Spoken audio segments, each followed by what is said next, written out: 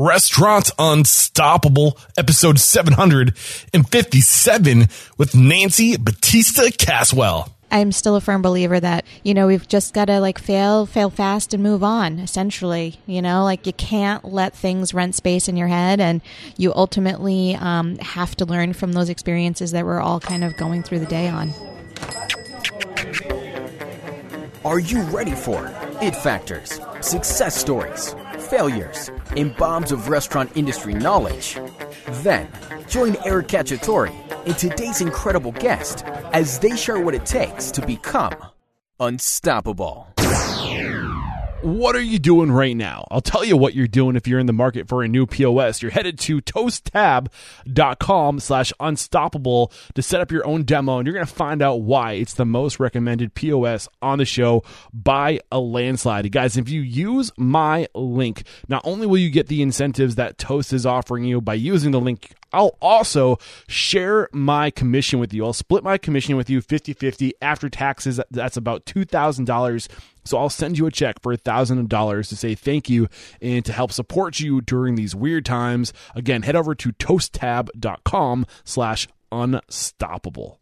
This episode is brought to you by 7Shifts. 7Shifts is a modern labor management platform designed by restaurateurs for restaurateurs, and 7Shifts is trusted by over 400,000 restaurant professionals because it gives you the tools you need to streamline labor operations, communicate with your team, and retain your talent. And because you are Restaurant Unstoppable listeners, you get 3 months absolutely free. Get started at www.7shifts.com/unstoppable. That's the number 7, SHIFTS.com/unstoppable to get 3 months of industry-leading labor management for free.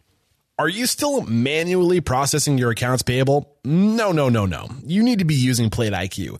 Plate IQ is the most intelligent and intuitive way to remotely manage your accounts payable. With Plate IQ, you can pay your vendors with a fraction of the time and manpower it took before. To learn more, head over to www.plateiq.com/unstoppable. That's www.plateiq.com/unstoppable. And when you use that link, you'll get 25% off implementation. What's going on, Unstoppables? We have a great show for you today, but just a quick reminder that we have brand new sponsors right now. We're working with 7Shifts and Plate IQ. So if you guys are in the market for a accounts payable automation system or a labor management system, then please consider my sponsors. Times are weird right now. They're taking a risk on Restaurant Unstoppable, and let's make sure we reward them for taking that risk and support the show by using the links, using my sponsors. If you guys are interested in that labor management, 7Shifts, or an automated accounts payable service like Plate IQ, then these are great services. The reason why they are sponsors is because they're being recommended on the show. I do my best to partner with companies that I know my guests are recommending because I want you guys to have confidence and trust in Restaurant Unstoppable. So these are services that you will be happy with, and let's show our love. Let's support the sponsors. Let's support the show. We take care of our sponsors. They take care of me. It's that simple. Thank you guys in advance for supporting the show. So today we're talking to Nancy Batista Caswell, and Nancy's first time on the show was episode 14. Restaurant Unstoppable has evolved so much since that first interview. And really this interview today was kind of a reflection of my attempts over the going into 2020 to slow down. This is before COVID-19. My attempts were to slow down, to recenter, and to really ask myself, who's already in my network, who we need to get to know better, who we can go deeper with. And honestly, when I first had Nancy on the show was so different back then. The show has come such a long way. It's like I've never even had her on the show. I was able to get her whole story today. So again, Nancy Batista Caswell, she is the founder of Caswell Dining Group, which started with Saya in Newburyport, Massachusetts, which ended up moving across the street. When they moved out of that space, they ended up putting Bryan Oyster Bar at their original Saya location. And then I think their latest restaurant, correct me if I'm wrong, I think it comes out in the story, 2017, they opened Oak and Rowan in Boston. And just Nancy is a badass. She is a beast. She is a go-getter. She started so young in her career, and she's just been crushing it. since I think she was 23 years old when she was running her first restaurant, and she's been unstoppable ever since. It all comes out in her story. Here it is. I hope you enjoy it.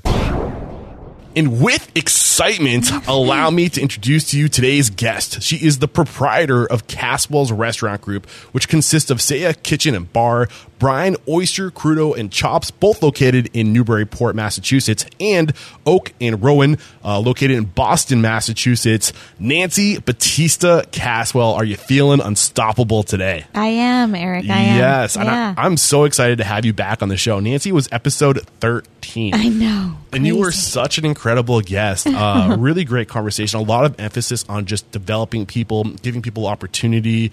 You really focus on your people, and I love that. And I know that's going to come out in today's conversation. Warning, I've come a long way as an interviewer. Nancy was great. Whenever I listen to those interviews, I just cringe at myself, but it's definitely worth listening to. So today, let's get that motivational, inspirational ball rolling with a success quote or mantra. What do you got for us? I'm still going to stick to everything that I've kind of built on since episode 13. And I'm still a firm believer that, especially in this day and age too, like, you know, we've just got to like fail fast and move on, essentially, you know, like you can't let things rent space in your head, and you ultimately have to learn from those experiences that we're all kind of going through the day on. Is there one experience that you're reflecting on specifically that I should make note of? We can unpackage later.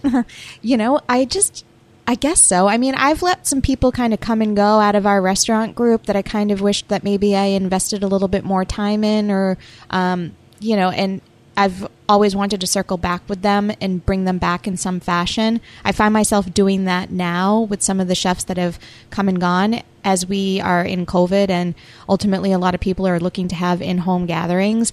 I'm trying to call back those people and see if they want to reconnect and do a dinner, and maybe fill their tank as much as it would be to fill my own with having them around. Yeah. But, you know, there's definitely been challenges where I just kind of was like, okay, they're not with the group anymore and they're moving on. And then there's a point that I've realized, like, I've missed that person as a part of my life. We let a lot of people into this business and they become family, right? Yeah, absolutely. Yeah. And it really, at the end of the day, I think business is just about relationships. And I think we forget that it's just a way to manage relationships. That's all business is, right? Oh, yeah. So absolutely love that focus on relationships. But where does it make sense to start telling your story? So the first time we had you on the show, we kind of just shot some questions at you. Yeah. We're going to slow it down today. We're really going to pull back the layers on who Nancy is. So when did you know that this was your path, that this was going to be your career? You know, I fell in love with the grind of the front of the house business. And that was, you know, pretty early on.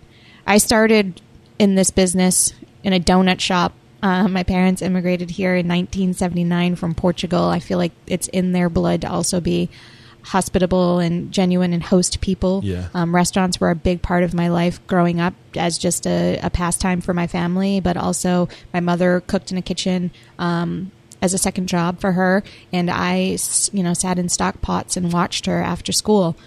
So I definitely have had the restaurant business in my blood since, you know, very early on, as long as I can probably even remember. I remember eating kale soup in Portugal and hating it, and now it's one thing that I love, right? My mother actually jokes with me on that. But yeah, I just, you know, I feel like I started early on, but the grind definitely came to me when I worked at the Back Eddy. I was in college, and I was a food runner, hostess, and then Chris Lessinger was basically like, you know, why don't you consider managing? And he didn't even know how old I was at the time. I was 19, and I went for it.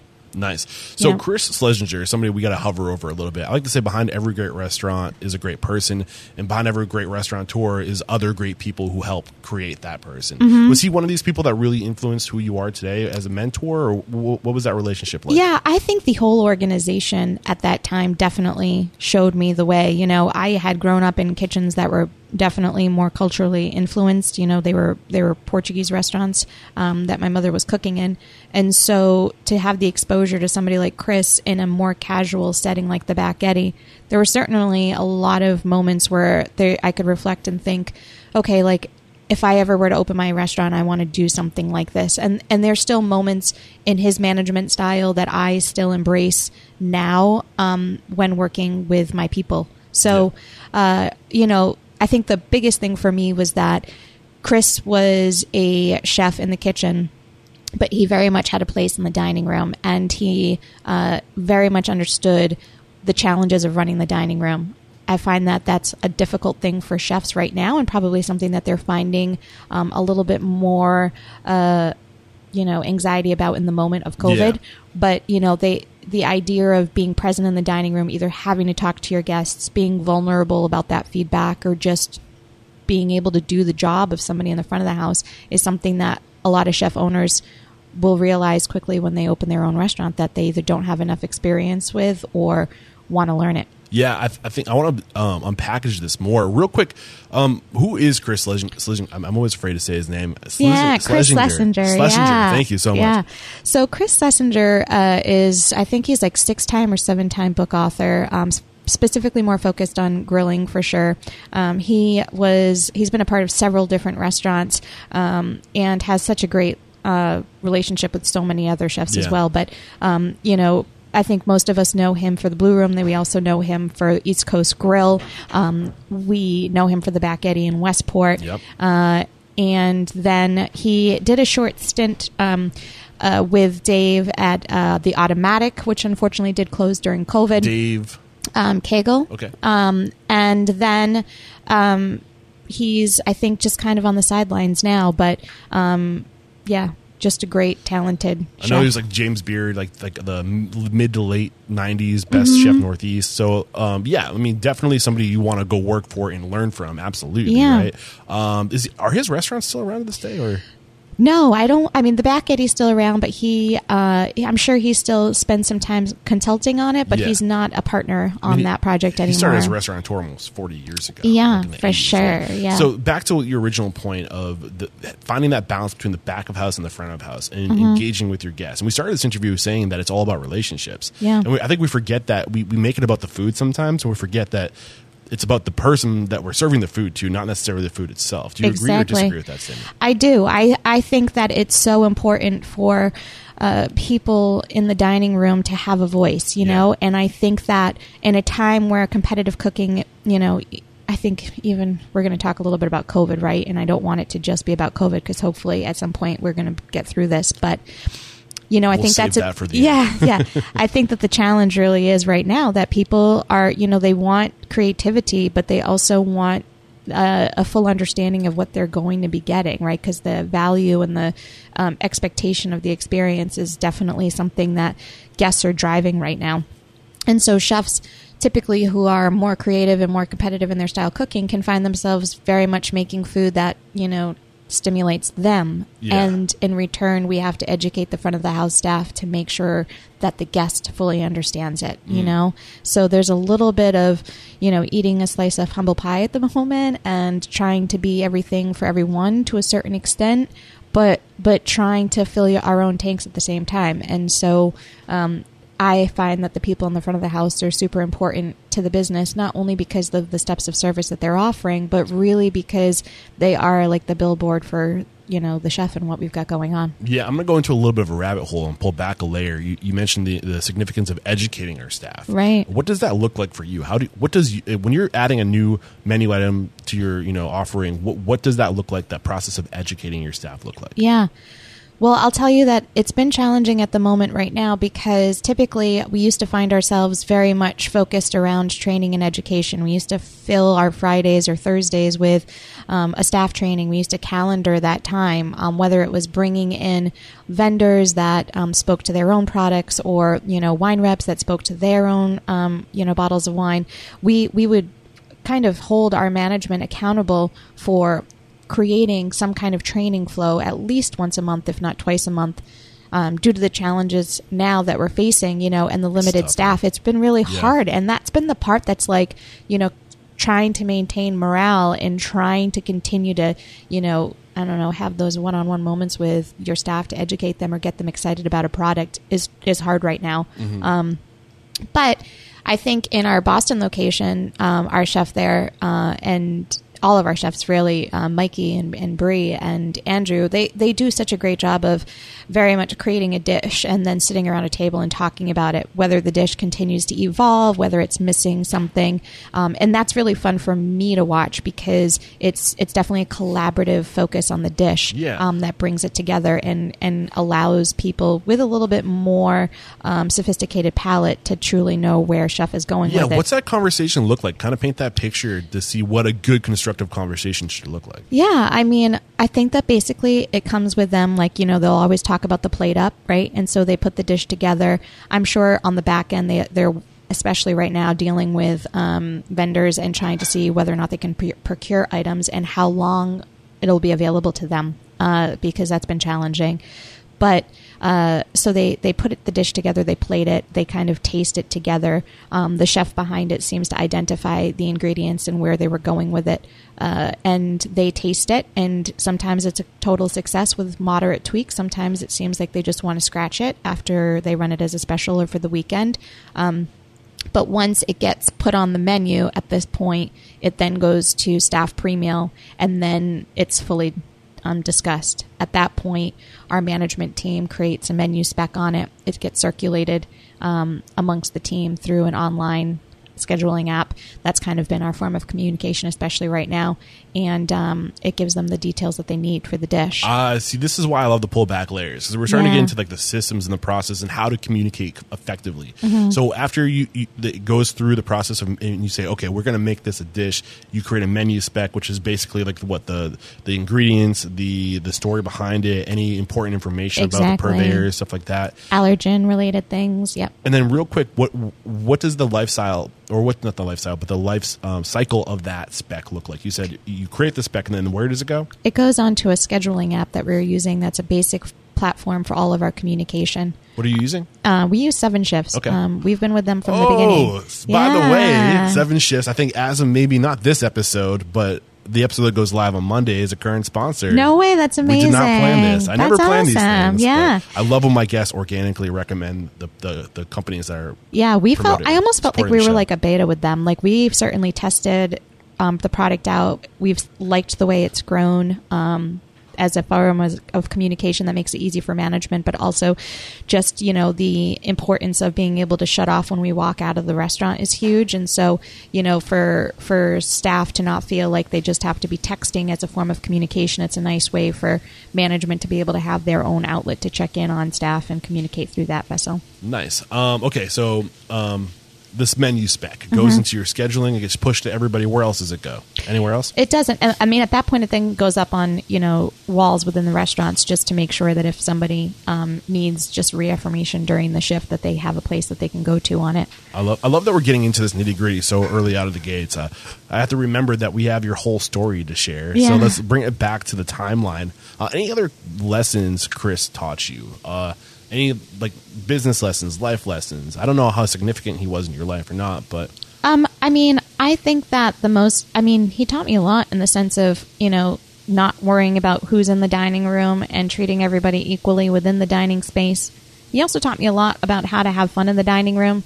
I feel like that's been a challenge for me personally. I take my job pretty seriously, and so, you know, at times I'm challenged to make the space feel fun. It feels like, you know, there's an expectation to be created, and sometimes I'm not as probably fun as some other restaurants could potentially be. But, you know, he kept it fun and he kept it light and he kept it exciting. And for that, he had certainly built a tribe around himself where people stayed for a very, very long time, and he had a strong regular clientele. And for that, it's taught me a lot about how to keep those connections alive. I love it. So what else do we need to know about your story, your come up? And I know you went to Johnson & Wales. I did, yeah. I went to Johnson & Wales. And so I left the Back Eddy after graduating, essentially. I spent one more summer there, and then I realized, you know, I shouldn't be collecting unemployment as a college graduate when I don't have the choice, when I do have a choice to not be doing that. Yeah.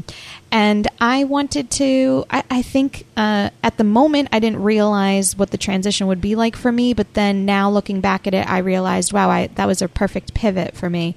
I started to work for a developer, Stephen Karp, for New England Development, and that brought me here to Newburyport. I essentially started to learn how to project manage construction, and I started to see restaurants from scratch. And in a corporate place like New England Development, it really exposed me to many different layers that sometimes you don't see with an independent restaurateur, like budgets and, you know, capital expenditures and capital budgets, and really the pipeline of, you know, how you get things done. So and you went to Johnson & Wales for hospitality business management. Yeah. When you joined New England Development, were you going with the intention to learn about how to develop restaurant spaces? Was that the idea, or was there any intentionality behind that? You know, it was. I found my voice there. Interestingly enough, and that, I guess, set the tone for what I would become. You found your voice there. What do you mean by that? So I came with I came to a restaurant here in Newburyport. So first of all, I fell in love with Newburyport because it's like Westport, right? It's another port, a waterfront access. And I came to a restaurant that had been recently purchased by their organization, and it was failing. And only in a way that it was failing because it hadn't seen any love in a long time. And I think that's their interest in probably purchasing it. So New England Development purchased the restaurant because it was failing. And they were basically just seeing it as an asset that they could bring to their portfolio along the way. Yeah. So right now, Steve Karp owns a significant amount of Newburyport, Michael's Harbor side, where a lot of the real estate, where like Tuscan Sea Grill is now, the marinas, a good amount of State Street. He does not own the buildings that I am in currently, but he does have a big investment, several millions. In Newburyport. So you joined this team. Were you thinking you were going to get out of hospitality, or is it just a coincidence? It was just a coincidence. Okay. You know, I was coming out of a headhunter who had read about me, and I kind of didn't really know what I was getting into, but I decided to jump on board to come to Newburyport. I moved to Salem, Mass, and I basically started this little restaurant. I worked in it as they had purchased it. Okay, so this is after you're working for New England Developers. Mm-hmm. Okay, can you timestamp this for me? Where are we? We're in 2005. Okay, we're in 2005. I graduated in 2004, and so and to be honest, I guess I should say that I was hired to run the restaurant, but I knew that Steve Karp was the developer that owned it. And forgive my ignorance, but Steve Karp, is he the owner of New England Development? Yes. Okay, gotcha. Thank you. And with that, so I worked in this restaurant. Again, it was charming. It was 10 Center Street. And it, was essentially just tired. It needed love. It needed a little TLC. And this is Salem, Massachusetts. This is here in Newburyport. Oh, where was Salem? I just moved there. Oh, so you were from Salem, you moved to Newburyport. Okay, I got a little turned around there. Yeah. Gotcha. Okay, so 2005, you opened your first restaurant, 10 Center Street. 10 Center Street. Okay. I feel like there might be some lessons we can pull from working with a developer, especially one who focuses on restaurant commercial space. Mm-hmm. It's safe to say, right? Right. So what were the biggest lessons that you learned from that experience, opening and developing in, what exactly was your role there? Right. So basically what happened was they hired me as a restaurant manager. I worked for a couple months before we started diving into budgets and really having responsibilities with financial control of the restaurant. We were sitting there kind of talking about a lot of the nickel and diming expenses. The reality, in my opinion, was that the top line just was struggling. And so in a conversation around the table in one monthly P&L meeting, like I said, I used my voice and I basically said, what we're sitting here doing is just nickel and diming certain expenses, but the reality is the top line is what's suffering. And so I kind of left the meeting thinking, I think I just lost my job because, why would they need me? When you say that the top line's suffering, really break that down, the specifics of how and why it was suffering. Just the sales behind the building, all of it in general. We were one of the largest restaurants here in Newburyport, and we were only filling a small capacity of it on a nightly basis, and that was just basically what was known to the town as Molly's Pub. And everything upstairs was, really just there was no intention behind, going up there or dining up there. And it was, I think a project for them that they probably realized was going to need to happen at some point, but I think I just accelerated it a little bit. So was it a volume issue?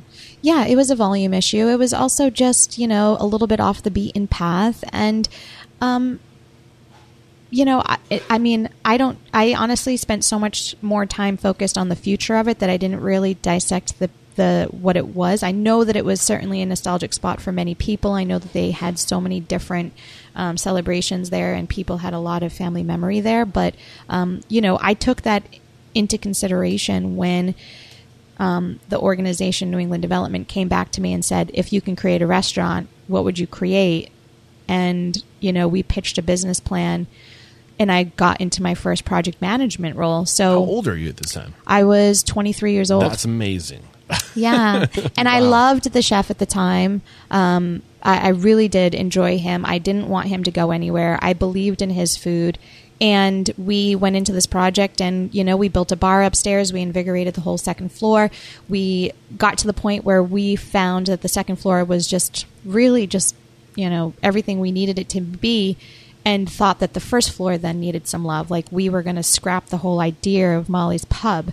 And we did that. And, at that time, it was very much a restaurant that I think set the tone for Newburyport dining in that way. And I've met some really incredible people. And during that time, I found myself just falling in love with the community and falling in love with the city. And that's what led me here today and how I have restaurants here. Yeah, I don't think in my 700 plus interviews that I've ever come across somebody who has entered into the industry through a development channel. Like it's weird because it sounded like your trajectory was very traditional, but then I've never seen anybody get into that development side. But I think that's so important. Yeah, 'cause it's one thing to run restaurants; it's another thing to build and develop restaurants. It's a whole nother set of skills and expertise. Yeah, and honestly, and that's some of the calls that I do get from colleagues and friends in this industry, because what ends up happening is, they hit the glass ceiling in their restaurant, whether it's they've been the executive chef there for so long, or they are been a restaurant manager for so long, and so the next step is to naturally either open your own. Yeah. But if you don't have the exposure to some of the budget stuff that you do see sometimes with development, that becomes a concern. And then the second piece is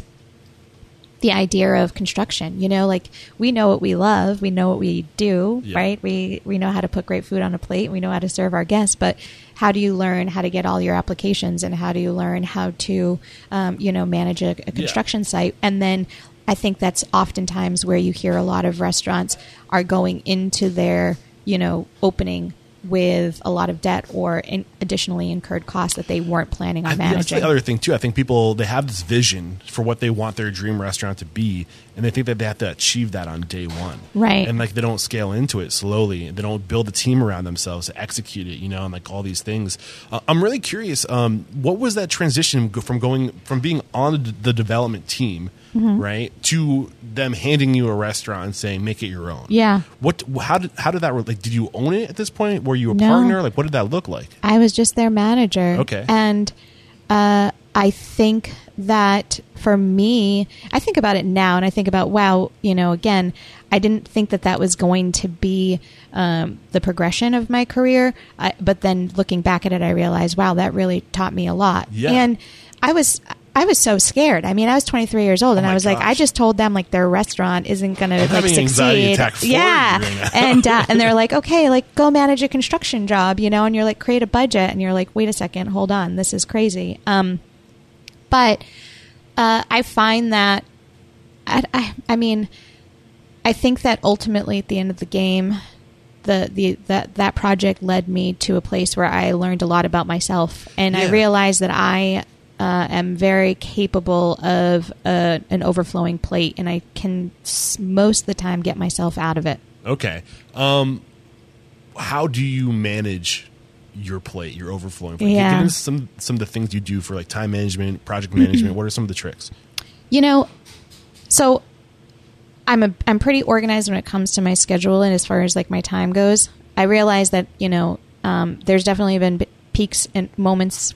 I'll take into consideration like even like Oak and Rowan's opening, and I realized I really wanted to do a restaurant in Boston. I had 2 restaurants at the moment in Newburyport, and I am thinking, like, how am I going to be everywhere all of the time, right? But it certainly came down to being a part of the team and having the people that I did have in place to be able to begin to stretch and do a 3rd location.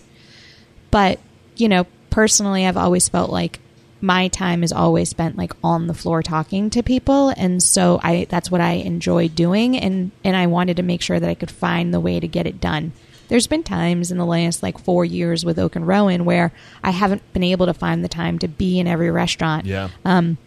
That's been tough for me, and certainly a challenge that I've needed to overcome, about whether it's, trusting the people that I have or building different systems where I can still get the level of communication that I need. Yeah. I mean, I live here in Newburyport, right? And I've said this from the beginning, like the last thing I want is to be standing in a Marshall's line and getting feedback about the dining experience they had last night. Right. And not knowing if that was positive or negative because I don't have the communication. Well, I was curious about that because your first 2 restaurants that you owned personally were Saya, which is across the street, but you guys moved that original location, didn't you? Yeah, so Saya actually was here. Oh. I found this location after leaving 10 Center Street and the development company, and I took like 2 or 3 months off, and I found this location on the internet, and I didn't have a big budget, and I opened Saya here. Okay, so I guess what I was saying is like the point I was going to make is you went from having 2 locations, like literally across the street, like little diagonally across the street from each other, to having a 3rd location that's a 45-minute drive with no traffic, right? And like it's hot, like that. When you can be across the street, you can be like if you have to run across the street, you can. But now you got to get in a car and go 45 minutes. Was that a hard transition? Should we wait until later to talk about this? I kind of feel like we're getting ahead of ourselves. We might be getting ahead of ourselves, but honestly, I mean, I think that I'd say yes, it was challenging, and I think that for a lot of people who either listen to your podcast or ask me about it, the idea of opening in another city or even another state has its challenges for sure, and it's really about you as a business owner and how you can handle it, and what things you might need to give up and what's most important for you. I'm going to put this on the back burner because I think there might be some great lessons you can give us on how to juggle those things and systems you can put in place to juggle these things, or how to build people up so you can recreate yourself and others. I'm sure there's some advice around that. But back to what we're talking about, you learned a lot. You said you learned so much about yourself at 10 Center Street. 10 Center Street. You learned that you were capable of handling these big projects. What else did you learn about yourself? I thought that I was pretty resilient. Like, I thought that, I knew the job and I knew how to get it done. And I think that I can see a job through for the most part, like from start to finish. I don't give up on it necessarily quickly. I feel like, I'm not going to just quit at it. I'm going to see it through. And if I fail at it, I failed. But I'm going to see it through. Yeah. And, I saw that restaurant, which is something that I think a lot of restaurateurs and chefs see, in those first couple months of when you put so much work into the construction piece of it.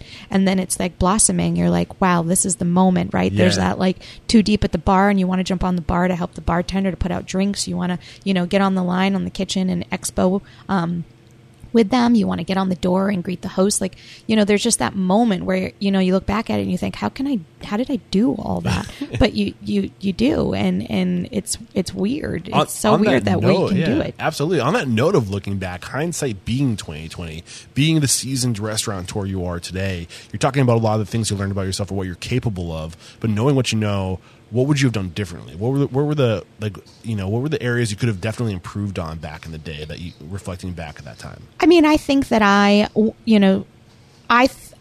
guess I lead by example in the sense of my intentions, like I want the conversation and the culture of the restaurant to be all about food and wine, and I want it to be about service, and I want everybody to get along, and I want it to be organized, and I, hope that our expectations that way. I think that sometimes the people that were around me might have thought like maybe I was, taking advantage of their time a little bit and saying that like, you have to have trainings every week and you need to be a part of this and you should be arriving early if we're going to have, X amount of people on the books. Like, getting to connect with people alongside of me that still thought like this can be my life, but it doesn't have to be my whole life. And that's something that I've even learned now during this time, like my restaurants are my life, but they can't be my whole life. Yeah. So your big struggle then was finding that balance, and still to this day is finding that work-life balance. What else? Well, I realized quickly that I definitely wanted to do the job for myself. I thought that, oftentimes I was working myself and not just in a way physically, but also emotionally and spiritually, where, I was really, emptying my tank on the creative piece. I was putting every different idea that I possibly could into it. And at that time, I had met my husband, who very much would tell me, if you're going to work this hard, you should consider working this hard for yourself. And sometimes you need a partner like that to truly understand what you're capable of doing. Yeah. So when did that he planted the seed? When was that? It was in 2009. Okay. And I was getting to a point with the restaurant here where I'd been here for a long time. They had made some changes in the structure. Not that they were necessarily negative. When you say here, you're talking about this physical space we're in right now, Brian? No, okay. 10 Center. I was going to say, I'm getting confused. Okay. Yeah, no, 10 Center. And I was at the point of basically like, it's time for me to move on. I always felt like I was with my restaurants for like 4 to 5 years. I feel like that was the time I needed to spend, Even right now when I interview people, I kind of am surprised. I'm like, how as a general manager did you leave an impression on that restaurant if you were only there for a year? Like, it takes so much time to really dig in, So in that case for me, I'd been there for like 4 years and I was ready. So what did you get from this experience that you think, if you could narrow it down to one experience that had the biggest impact during this 4 years developing and growing 10 Center Street, what's the thing that served you the most to this day? Well, I guess I'd have to say that just digging into the community certainly helped me the most. And I learned that was a big part of what we need to do in restaurants, because restaurants are a big part of the community. And that's huge. Yeah. What was your approach to digging in? I tried to be a part of every organization I could. And at that time, which is still happening, it still will continue to happen, is the idea of, charitable events or the connection to, being somebody who can be on a board and assist in a different organization in any way. Can you give me some examples of some of the organizations that you were looking at as this would be a great organization to be a part of? Yeah, I mean, I still even sit on them now, but I was like one of the youngest corporators for Anna Jake's Hospital here. I sit on the YWCA. I've participated in the Jeannie Geiger Crisis Women's Center. We've done quite a bit with Our Neighbor's Table, which is a pantry in Amesbury. And we've certainly made relationships with some of our key guests in the dining room because they also support those organizations as well. What kind of commitment are you looking at with these organizations? Like owning a restaurant in itself is a huge commitment. Yeah. And then giving so much of yourself to all these different organizations. What advice do you have for first, being intentional about strategic about which ones you want to be a part of. Right. And then also managing all that. Right. Early on, when I first opened Saya here in the space that we're sitting in, I got this advice from a PR company that I was potentially about to bring on. And she said that, you need to make sure that you also share who you are in the restaurant, because that's the admiration that your guests are going to have, for you. And, initially we thought we would design it around being female, something that was education based, and we would have this kind of philanthropic mantra or interest in how we would invest. But, restaurants get hit up left and right for a couple of different things, and so many different chefs participate in many different organizations. In my commitment to Newburyport, the interest in being on all these boards is really just a place that I think fills me more than actually they probably even get from me, to be frank. Here we are in COVID. We fed, I think, 1,400 meals to the nurses at Anna Jake's Hospital during that time. And the community got behind us, and we, I think, raised like 600 burgers for the nurses at some point for them to come and get the Saya burger. So, I think overall, I it's challenging for sure. Sometimes, I'm sitting on a 6 o'clock and a 7 o'clock conference call because most of the board members don't have the commitment of work at 6 or 7. And I've got an earbud in my ear listening to a board meeting while I'm still trying to be on the floor. Yeah. So was there any intentionality of if I not to say that we're joining these groups to be a part of the community. I think that's really important that people don't forget that you're not just doing it so you can say it's not you show up, you take a photo, look what I'm doing, and then you leave, right? You have to be a part of it. Right. But was there strategy involved, or was it just where help was needed? It was just more where help's needed. Okay. And I think that myself, I'm definitely somebody who runs to the fire, right? I definitely want to fix a problem or help as best as I can, or be a part of some kind of solution to the problem. I love it. But absolutely one of the biggest lessons I've learned is you have to either go to where you have roots or create roots where you are, and it takes effort and work to network and to find those people and to just to be a part of your community and not just leverage your community, you have to be a part of it. Right. And I mean, and we try to influence and impact our staff to do the same, we want them to find their own personal outlet. We want them to feel good about supporting these organizations. In Boston, some of our previous chefs, already had their own organizations that they supported, and that was fine. They can become a part of what we do too. But I think it's important for, individuals on a whole, whether they're in this business or not, to find a philanthropic way to understand nonprofits and how they work and how they benefit people. Yeah. Is there any other key story or key part of your come up of before you opened your first restaurant that we're leaving out that we should know about? No, I don't think so. Okay, we're going to take our first break to thank our sponsors, 7 Shifts, and we'll be right back. Today's episode is brought to you by 7 Shifts. 7 Shifts is a modern labor management platform designed by restaurateurs for restaurateurs, and effective labor management is more important than ever to ensure your profitability and restaurant success. Trusted by over 400 restaurant professionals, 7 Shifts gives you the tools you need to streamline labor operations, communicate with your team, and retain your talent. Best of all, 7 Shifts integrates with the POS and payroll system you already use and trust like Toast, turning labor into a competitive advantage for you and your business. To get 3 months absolutely free, head over to www.7shifts.com/unstoppable. That's the number 7, SHIFTS.com/unstoppable to get 3 months of industry leading labor management for free. Get on it. We are back, and take us to the point where you really started living intentionally to develop your dream, your vision for a restaurant. And it was your husband put the seed in your head, you said, right? So take it at that point. What did you start doing to live intentionally to execute that first restaurant, Saya?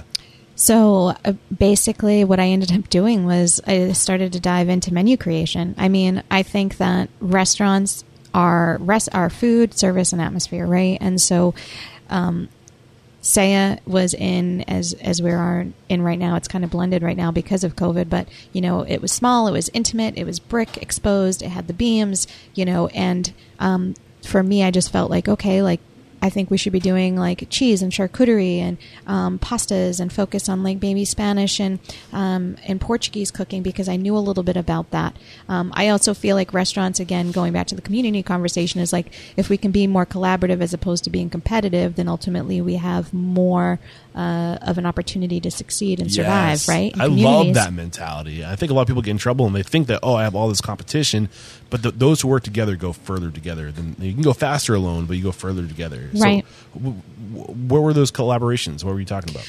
Well, we started talking about, how much money do we actually have to put into furniture and what was already here? Because it was, for the most part, a pretty key turn, a location, and the restaurant that we were taking over was Raw Vegan, which was way ahead of its time. It probably would have been very successful now, right? That's 11 years ago. Wow. And so we started to look at, where's our money better spent? We've got some furniture stuff we need to work on, but we have a really beautiful bar. At that time, it was Copper Bar. And but the kitchen had everything because everything was dehydrator based. Yeah. So that was where most of our money was going to be spent. And so we started to think about, if the money needs to go into the kitchen, then how does that translate to the guest? Because the guest doesn't know how awesome a stove is or, the walk-in that you have. So we started to build on the menu piece and what we needed first off for equipment in order to succeed at executing it here in the restaurant. So what was appealing about this physical space? Why was this a good spot for you? What drew you to it? Again, it was still very nostalgic. It was like that place where I'd heard over and over and over again about Scandia, which was one of the top restaurants in Newburyport years and years ago. Billy Joel and Christy Brinkley. Right had dined in the front window and they had all this it's like such an love interesting front window too. Yeah. Even Jared was pointing it out when we were walking in that like it's just like not symmetrical. It's like a little like he's like got such a weird window, but it's charming. It is. And it really, the energy in the space when it's small and intimate is really what gets people excited personally, right? Yeah. And we can, in larger restaurants, try to achieve that by like turning up the volume a little bit and dimming the lights a little bit, or like paying attention to how you seat in the dining room so there's like natural energy in certain areas. But the larger the restaurant gets, the more, concerning you have to be about how do you create the atmosphere and that level of. But you did mention that there was a failed restaurant here. Were they closed or were they looking for an exit? They were a combination of looking for an exit, but at that time had basically announced closing. Okay. And they were very short-lived, like 6 months. They also suffered some, personal, I think, health issues as well. And so, I just looked at it like it was the right time for me. Yeah. I guess what I'm getting at is, were you somebody's exit strategy? And I think that's such a great way to get into this industry, because sometimes people just get in, they have a vision, they have an idea, they go to execute it, and it doesn't stick, for whatever reason it might be, and then they're stuck and they just want to get out. They're like, we tried, it wasn't right, and now we just need an exit strategy. And if you can be that exit strategy for somebody, if you can be their way to recover, I mean, was it like that at all? Or I'll be honest with you, they put the restaurant on Craigslist. I bought it on Craigslist. Think about that transaction. Crazy. Isn't that crazy? It is crazy. Back then was like people were just like learning about Craigslist. Now it's crazy. Like an everyday thing. But so I guess so. I guess that they were probably in a place where they were like, I gotta dump this quick. Yeah. I mean, they had a long lease ahead of them. Yeah. But to me, the things that I loved about that space was really just like I could work this space. Like I was doing, 2 floors in my previous job, and going back to even the back Getty, I was, deck space, outdoor deck, this, outdoor grill, oyster bars, outdoor bar. Well, you're maybe inside. 20 strides from the front and back house right here. And to me, I was like, I can succeed at this because I can hear everything in the dining room. I can connect with everybody. I can hone in on the staff that I have and make sure that they're capable of serving in the way that I want them to serve. And, I was so fortunate to have built, again, a small little group of individuals who followed me to open the restaurant in a very non-competitive way, but in just a way that, they wanted to work with me. And so there was already that familiarity for the community to walk in and recognize the bartender and to know the server and obviously to know me. Yeah. So I fell in love with the ability to kind of work the space. And even now, till this day, when I do work the space as it's brine, it's just a moment of like, oh my God, this is so great. And, maybe one day when I retire, I'll still have a little 30-seat restaurant. And it is a very charming, cute space. We do have the cameras rolling, so I'll make sure Jared gets some B-roll of the actual space. So how long were you in this physical space here before moving across the street? So I was here for about 2 years, Okay. and so I'd got married, and my husband had the space across the street that he owned. And so your husband's in the industry too. I didn't realize. Yeah, he does all the mechanical and HVAC, and does a lot of construction and has assisted me in all the projects from this point forward. I actually met him through doing the project at 10 Center Street. Okay. And he has become certainly our number one critic. Like he knows what he likes for food. He knows, sometimes I think he's a sounding board for when I'm thinking about, creative, competitive food, and he's thinking just be a little bit more casual and simple.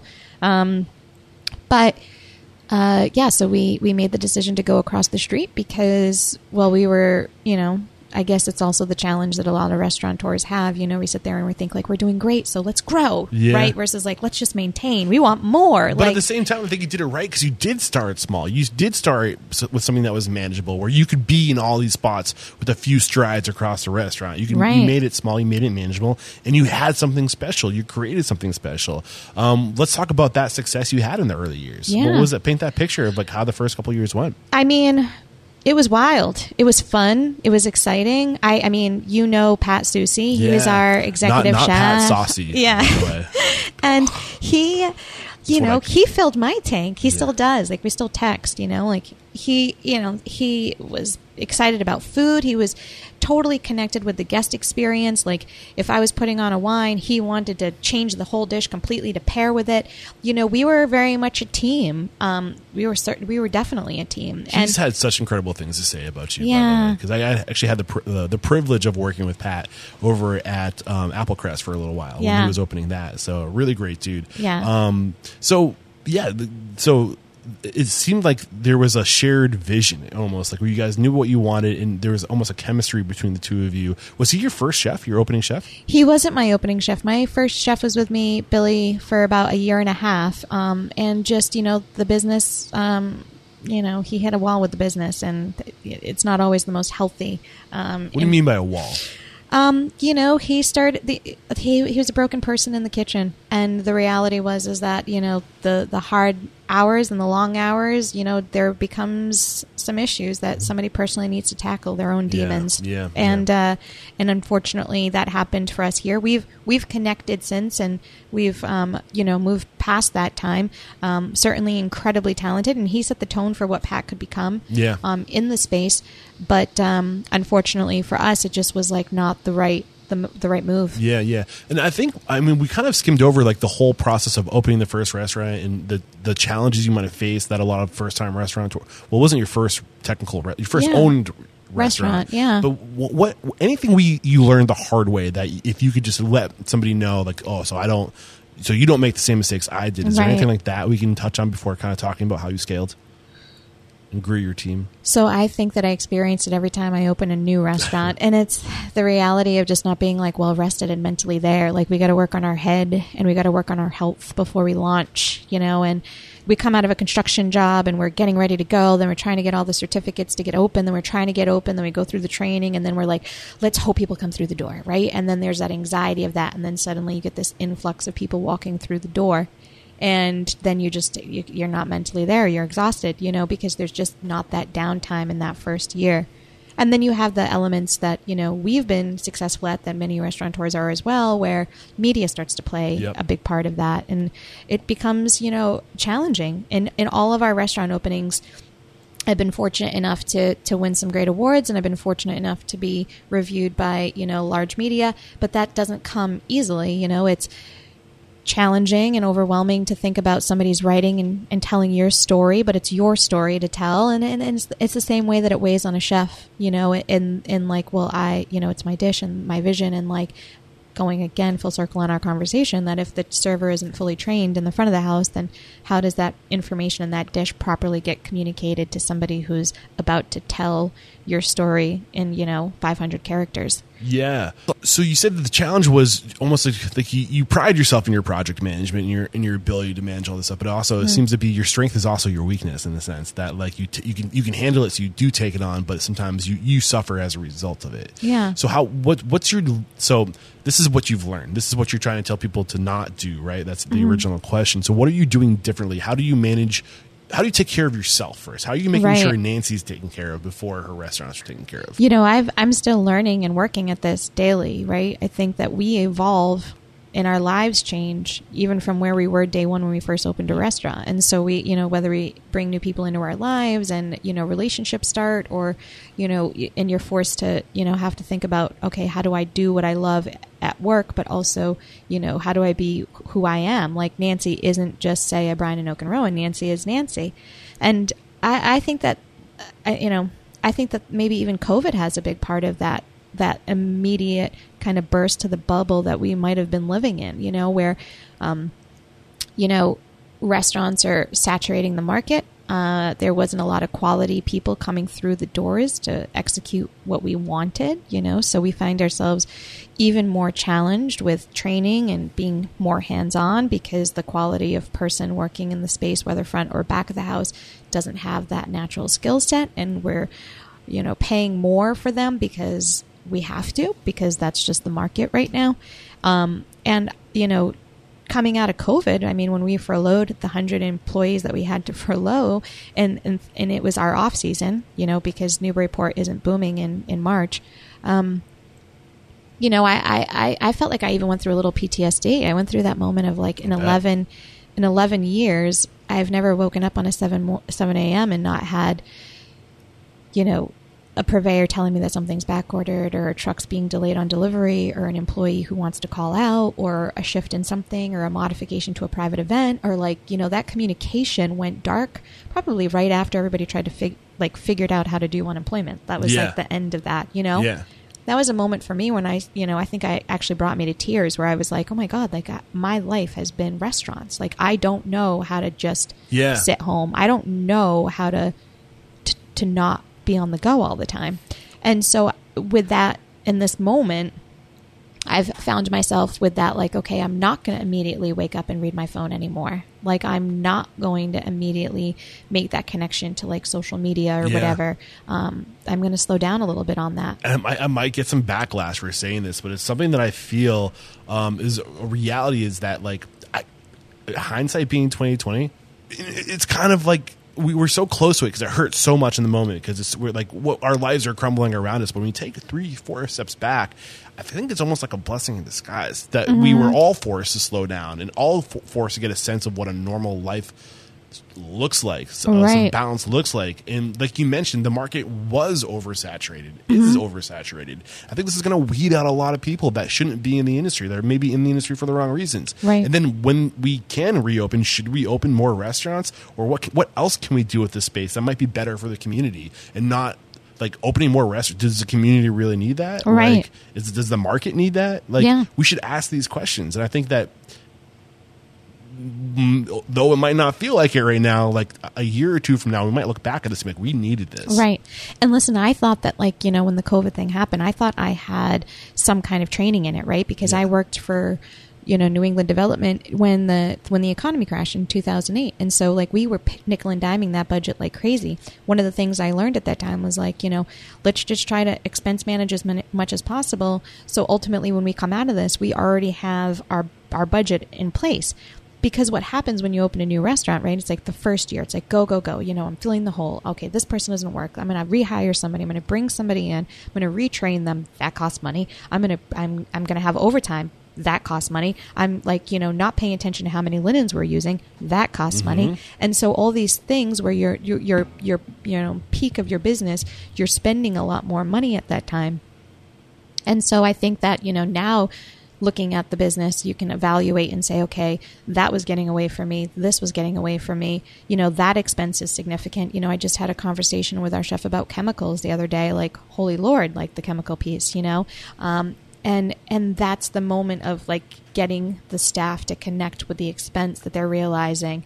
In the past, they didn't really care about. Yeah. Right. Are you building systems around all these things? Are you creating new standards and ways to, all these things that you caught and that you kind of, it sounds like you said the things that you noticed that might have gotten out of control or away from you. Are you reeling those back in and trying to create systems around making sure that they don't get away from you again? Yeah, I think so. I mean, I think that, you know, we've had better conversations with our accounting office, but on the flip side, like, we're having really difficult conversations with people that have our most fixed costs right now, you know, our landlords and our insurance guys and all of that about, you know, are we covered for all these things? And more importantly, was the market for our spaces, you know, far too much, you know, money for square foot to be renting, or CAM expenses and all of that stuff, you know? That's the piece of the puzzle. When you go to a lot of large builders or landlords that we're dealing with right now, or just, you know, you're pitching your proposed plan and your goals, you're realizing like, okay, I think I can hit this number because I'm projecting X amount of sales. But when you're not projecting X amount of sales, but you have certain chemicals coming in for more flow, and you used to do, you know, 2,000 people a week, now in COVID, you're maybe doing 500 people a week. Who knows? You know, you're like, wait, I have to cut this linen expense. Like, I have 15 rugs rolling around in the restaurant. I don't know why. You know what I mean? Like, that's that piece. Yeah, that I think we're all kind of growing our eye towards. So it sounds like we kind of just get numb to all these additional expenses and we just accept them as necessary. But I think what you're asking is it? Is that what's being communicated? Yeah. I think that, you know, everybody can look at their payroll line now and think like, okay, is it necessary to have X amount of people on? Like, is there enough work? Or can we use that person to be more versatile? Like, you know, or even just like the element of, you know, large, requirements for case drops, whether liquor or food. It's like, oh, so basically I still have to hit 15 cases in order to get a delivery. Like, this is wild. It's COVID. You know what I mean? And you start to develop those relationships too with people where you're like, okay, if you can't pivot along with us, how can we support you? Right. Yeah. So we went into a little bit of a rabbit hole here, but I'm happy we did, because there's tons of value coming from our conversation. But back to the story, you're just about to move next door. Oh, right? No, I think there's tons. Back there. No, you're just about to move next door. You had built, say, to a successful business. You're getting accolades at this point, recognition at this point, right? Yeah. Or best of, maybe a couple. Yeah, we had gotten best of. We had just gotten Rising Star Chefs. Yeah, Pat had one for a chef, and I had one for the New England Restaurateur. Yeah. So, how did that impact your business? Was there a noticeable change in business after getting those accolades, or how did that start to shift things? I don't think that it gave us a huge amount of accolade, just because like suburbia at that point was still not that competitive. You know, not a lot of chefs from big cities were like coming into the suburbs at that time. We're talking about 2010, 2011. Whereas now I find a lot of chefs are considering the suburbs. But why do you think that is? Not to go down another rabbit hole, but what? Probably for the exact same reasons of what we just shared. Rents, landlord commitments, smaller programs, smaller footprints of space, so they're more manageable. I think that a lot of people have moved out of the city. I'm sure even more will move now, and so there's still a quote unquote foodie that's here that respects food, that loves food, and so they can do a little bit of that, and maybe their quality of life will change. Yeah. I think there's going to be a huge shift. And actually, I had this conversation with Nick Kokanas. We're talking about this. He thinks, and I think that there's going to be some level. I think both is true. There's a huge exodus of the cities right now because it's not safe. It's probably the least safe place to be, is on top of each other. But that will probably go away, and there's going to be a huge rush back into the cities, but I don't think that will ever be to where we were. I think that the allure of being in the city has probably kind of gone away, and I think that we brought the city to smaller neighborhoods, and like you said, the quality of life is better, and it's easier to be number one in a smaller community than it is to be number one in a massive city, right? Right. So I think that's good, though. I think it's good that we're spreading out. I think we need to spread out. I think for our mental health, we need to spread out. Right.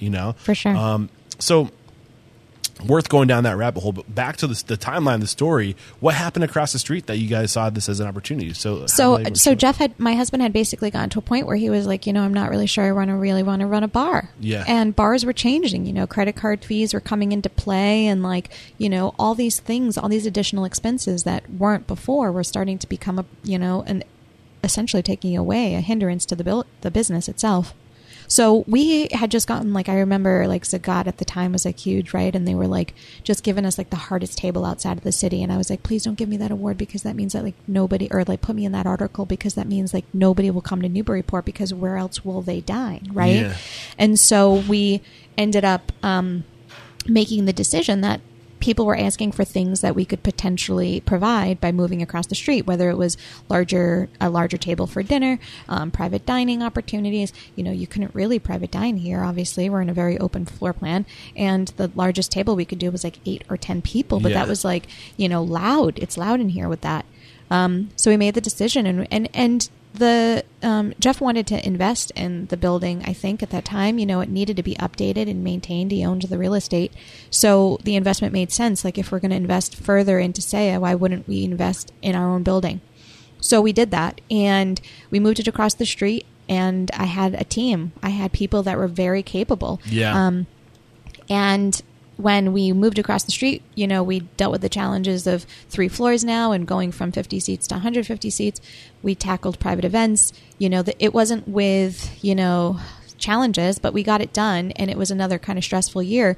But I loved this space. And one of the things that I didn't think I was capable of initially was opening up this kind of raw oyster bar, because the reality was the restaurant was raw that we were buying it from. So I just felt like it wouldn't be enough of an end to that. People might think I was just trying to change slightly what that menu was. But I certainly had found my inspiration in little oyster bars kind of all throughout. And I thought that I could do an oyster bar. But one of the things my husband brought to me was well, what if you don't like shellfish? And like, what if you don't like seafood? Like, how many times do we go to a raw bar to just like eat oysters and then we move on for our main course? Yeah. Like, you know, or like, and so that's when we decided like, okay, let's do steak and oysters, and like a very small like bistro kind of setting for the steak piece, and the raw bar being very present. And so it kind of took on a life of itself. And again, with the team that we had, we started to essentially separate and tackle the restaurants. Yeah. And that, I'm so happy you mentioned the team, because when you first went into business, you had such a manageable space. You hadn't really developed your team yet. You had hired some people, but you really hadn't put together that team. You gave yourself 2 years to put together a team. Paint the picture of what you said. I had the team. Paint the picture of what that team looked like and what made that team so tight and capable. I think because we were just all grinding it out together, we just had this natural interest in like wanting to support one another. We genuinely cared about each other's success at that time. What did you do? What was happening in your business? And I agree, and I think that is magic when you feel like you're in it with other people, when you're in it together. I feel like you just can go so much further. So what was it about what you were doing and how you made it that you created that sense of togetherness? Well, you know, I think I had a little bit of an infectious way of myself in that time, where, you know, I loved what I was doing, and I still love what I'm doing, of course, now, but like, you know, I think it was an energy that I possessed that people, you know, around me started to feel that way. And then when Pat joined the team, you know, he's so incredibly interested in you know, so many different ways in the farming piece of it, and just like trying to speak to guests. And the thing about Pat was like, he was always willing to talk to guests about food and talk to guests about the experience. And the difference between that and talking at somebody was huge, right? Patrick brought people along for the ride in the dining room with him, whether they came for the burger because they had read about it. He would get them to change their mind and go for like a rabbit dish. You know what I mean? And that was the connection to the piece, the puzzle. And then, you know, he brought along some individuals who, again, wanted to work with him. And along with that came, you know, Justin, who ended up being the executive chef of Brine and Oak and Rowan.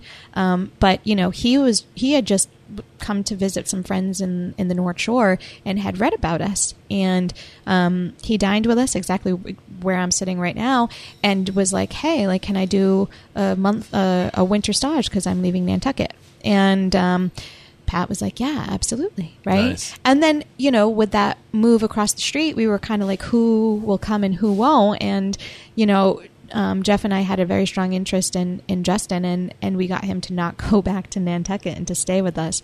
And he did. And he was a part of the Brine location here, which just, you know, we were very quiet about initially because we were so concerned about Saya's movement across the street and like how large it had been expanding. So like we didn't really go, like we opened Brine maybe 8 weeks after we had moved Saya across the street. And we didn't really kind of announce it to everybody, especially going back to that conversation, media purposes, for I think another like 2 more months, because I just wasn't emotionally there to have people start critiquing us about the move and the changes and what was happening here now. So when you moved across the street, did you leave this space behind, or did you retain both spaces? I retained both spaces. Okay. I had to make a decision. It's funny. I have a memory of my husband and my brother-in-law, who does all the building piece.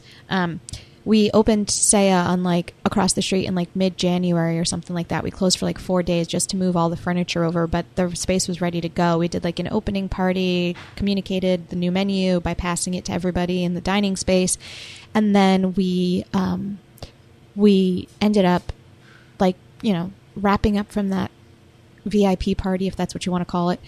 And the next morning, Jeff's like, where are you? And I'm like, just getting ready for the day. And he was like, well, I need you at 25 State Street because we're going to start ripping apart this bar.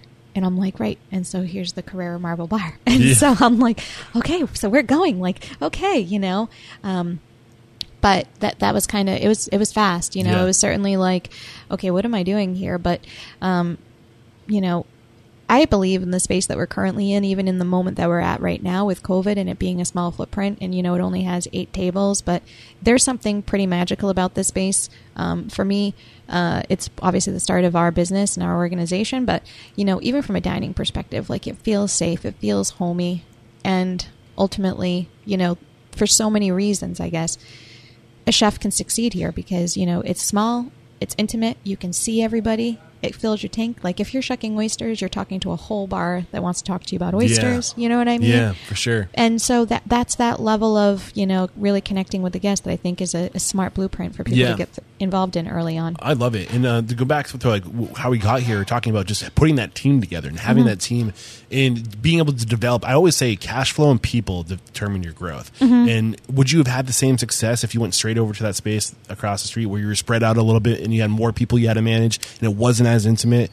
You got to establish those relationships in a really warm, welcoming, and not to say that across the street isn't warm and welcoming, right, but you got to make an impact. And I think it's so much easier. Think about dropping something on the ground. If it's heavy and large but flat, it's not going to make an impact. It's just going to stop at the floor. But if you're tiny and skinny, pointy, in the same weight, right, you go so much deeper. And I think that's what a small space does, and it allows you to develop those relationships and to bring people on and make it manageable. And then, oh crap, I have all these great people working for me, but there's only so much opportunity. Like, what do? We go next door and we create opportunity, right? And now there's a whole new wave of opportunity. Was that going through your mind? I mean, it does go through my mind now because obviously with the Boston location, that's how we got to where we were there. But, in the moment, it just felt natural, and I think that that's the thing with, being a restaurateur or an entrepreneur in general, like having that spirit of basically thinking like, okay, like I'm doing great. What more can we do? Sometimes that can be a lot for somebody, but if you're taking it in a little bit at a time, then you can sit there and say like, okay, we can grow. We could potentially do that. But yeah, absolutely. I think that opening up in a small blueprint certainly helped me create consistency and allowed me to really connect with the team that would allow me to grow and ultimately let me get to know the community even more. I think that maybe if I was like following my steps from being at 10 Center, which was a huge space, and going into Saya, which is now 150 seats, maybe there wouldn't have been enough longevity in me and stamina in me to survive that volume for such a period of time. Yeah. So looking back now, before we start talking about your third operation, Oak and Rowan, any mistakes you made in the transition over there or any other things that, knowing what you know now, you wish you could have avoided or you could help somebody else avoid? I think that it was a part of the situation. I guess I should say, I don't know if there was like mistakes. I mean, of course, on a day-to-day, like operationally, we always found ourselves reflecting on how to do better, what we were going to do there. But, the challenge of a very vertical building became like masterful. Like honestly, 3 floors and like what that does on your body and like how you handle, your prep is in the basement. You got to get food to the second floor. So 4 floors. Yeah. And on the flip side, it wasn't for everybody on the team, and it still isn't. Even when we interview now for people for that location, I talk to them. I'm like, okay, do you talk to me about, a vertical building, like going up and down the stairs and like, how do you feel about that? And, the same thing for, kitchen and chefs, the balance of going from 50 seats to 150 seats in very much like a blink of an eye was hard. And there was a burnout to that piece. And then add on private events and what we were doing there, which, we never want to make a mistake when it comes to a guest, right? But like if you make a mistake with a guest, for the most part, you should be able to win them over if you have the right team in place, right? Like if the food wasn't hot or something, or there was a mistake or a misfire, right? You can fix it. But when you're doing a private event for somebody that's rehearsal dinner driven or like, second wedding or a bridal shower, baby shower, all those things, you can't screw that up. You know what I mean? Like you're just like so connected to that. And it became such a big part of our business there that was just another layer of work that we were doing. So what advice do you have for somebody who's all of a sudden tripling in size or quadrupling almost? Because how many do you sit in here? 20, 30? Yeah, we're 47 in here when we can have the bar. But I think we focus on the pros of all the things that we're going to do. Like, right, I think naturally in any business, when you open it up, you're thinking about, okay, I've got this, I've got that, I can do this, I've got this. But you're not necessarily talking about your failures already, right? Like you don't really look at it and be like, okay, so what will happen if we have 50 people upstairs and then we have the first floor and the second floor moving off of one line? How do we do that? It's not until we do it that we're like, okay, this is not gonna work. You know what I mean? Now we'll look at it like, is it really valuable enough for us to use the second floor for dining, or should we, write a menu that we could plate half of those dishes on the second floor to execute for the third floor? So the pressure isn't all coming out of this like 750 square foot kitchen space. You know what I mean? Now we have enough experience to be able to do that. But so we made some mistakes initially because we weren't focused on, well, I mean, we just thought we could do it, you know, we can do this. And then you realize, okay, this is not easy, you know? And so I'd say, you know, as hard as it may be in a time where you're, you know, totally stimulated by your potential growth in business, or, you know, you're like energized, and, you know, you do have to have those tough, difficult decisions that could say, you know, what can happen if this goes down. Yeah. You know? So it was 2015, 2014 when you opened Oak and Rowan? It was 2016. 16, but I okay. signed the lease in 2015. Okay. Yeah. So what was that experience like, moving from, you know, Newburyport, you know, a smaller community to our big city, Boston? Yeah. What was that? Any challenges associated Oh, with yeah, that? for sure. There were so many challenges. Well, first off, so many people were approaching me during the period of time. And I think, again, that might change a little bit, you know, going into the COVID piece. You know, I think, you know, back in 2015, the seaport was booming down there. You know, a lot of development was in place, but it became a lot of realtors chasing certain style talent, you know, whether it was somebody who was maybe a little bit more corporate, which we see a lot of the seaport in, you know, with bigger chains. Or there's, you know, the interest of like still trying to find an independent that might have 2 to 3 locations that's already proven themselves. But for me, it was, you know, really trying to figure out the right space and going back to the atmosphere of what that could be. You know, I think that our stories made sense, you know, when somebody came to Brine. You know, it felt like an oyster bar, and they liked the energy here. And if they go to Saya, there's that romance and that old building and the, you know, beautiful ceilings on the 3rd floor and like all of this other sexy, like, you know, moving pieces of the dining room that get you excited and make you let your guard down, you know? And so we were looking at spaces that were like, you know, either still not putting, you know, built yet, or, you know, were very much, didn't have the same charm that we thought made sense for our portfolio. When we finally found the space that we did Oak and Rowan in, I didn't even know it was on the market. We were going for a run, my husband and I, in the city, as we were just kind of always looking at spaces. And we decided on the location that we have. And we had a team again in place. Like, we were ready to move Justin. He was talking about going into the city. I had built some strong relationships with the pastry chef at the time. And we were just ready to kind of like move into something. Now the challenge of that space, you know, as we're in COVID, is that, you know, it's very much business office workers. And so while we wanted it to accelerate into being a little bit more residential, it's not completely full. And the high rises there are unfortunately affected by the COVID piece of this. Yeah. But, you know, it's been 4 years of like, this would be the time where we would start to really see that nature of repetitive business and more regular clientele and the potential of the GE and like all of that was going into that neighborhood. Okay. There's so many different things we can talk about between. So you were open in 2016, Oak and Rowan. Mm-hmm. What about what was that transition like, going from managing 2 restaurants that were 200 feet apart from each other, 100 feet apart from each other, to now having to make that commute in and out of the city? Anything change about how you run your businesses to be able to manage that better? Yeah, I mean, one of the biggest successes for me in Newburyport was that I secured somebody that I think is like even as talented as I am in this industry, for a front of the house manager, Giselle. And so she's still with my organization now. But, you know, I wanted to make sure that she was like capable of running the floor. Everybody in town already knew her. She had really great energy about herself. And so I felt really comfortable trusting that she would hold the standards that I wanted.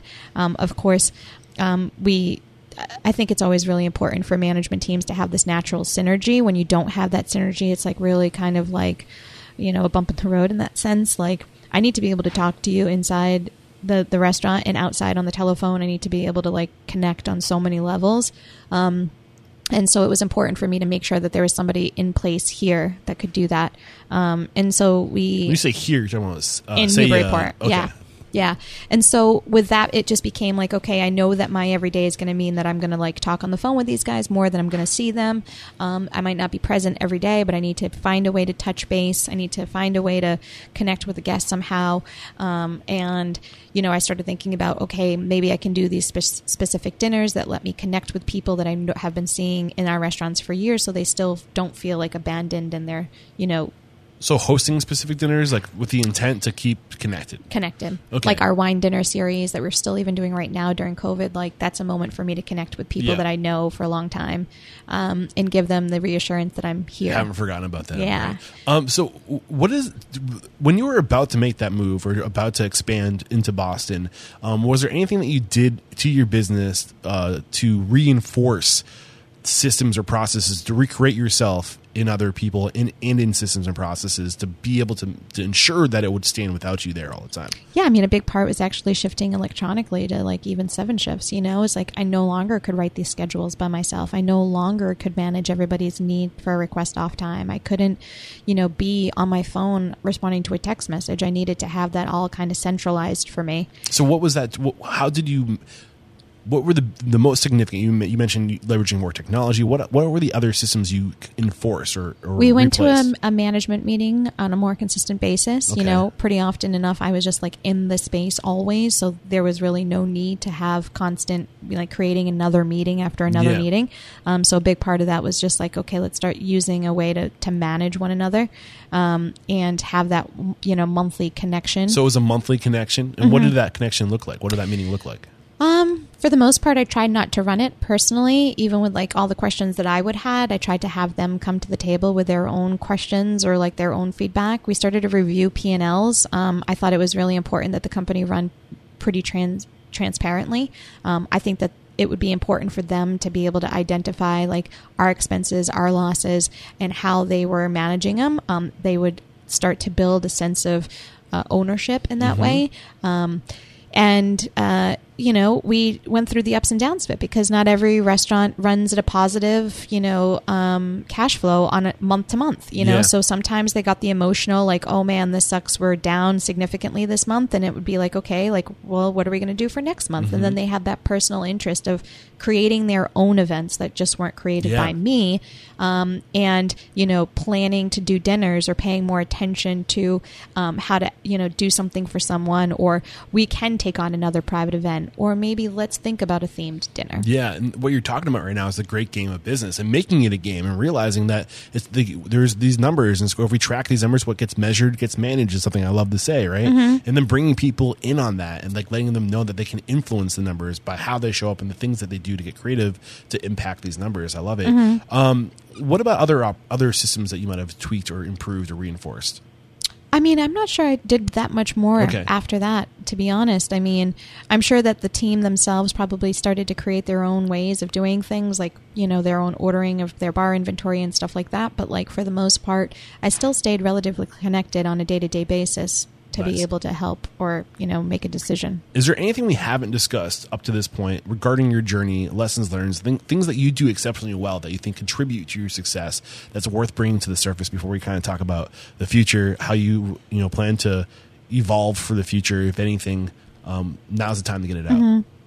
I just say I document a lot, you know, like in anything that I've done, like I was always kind of taught to do that, you know, so it's like I try to pay attention to, you know, every wine that I tasted. So like right now in this moment, I can't really meet with a rep to taste any wine. So I'm trying to go back on things that I've tasted over the last 11 years and be like, okay, Yeah. I remember this wine. Yeah. Like it's so good, you know? So I think documenting has been huge, and like just creating the process of like making sure that we continue to communicate and, you know who and where, like somebody's in the dining room and what regulars we have and What are the they're things doing. that you document that you think most other restaurateurs don't, that they should document?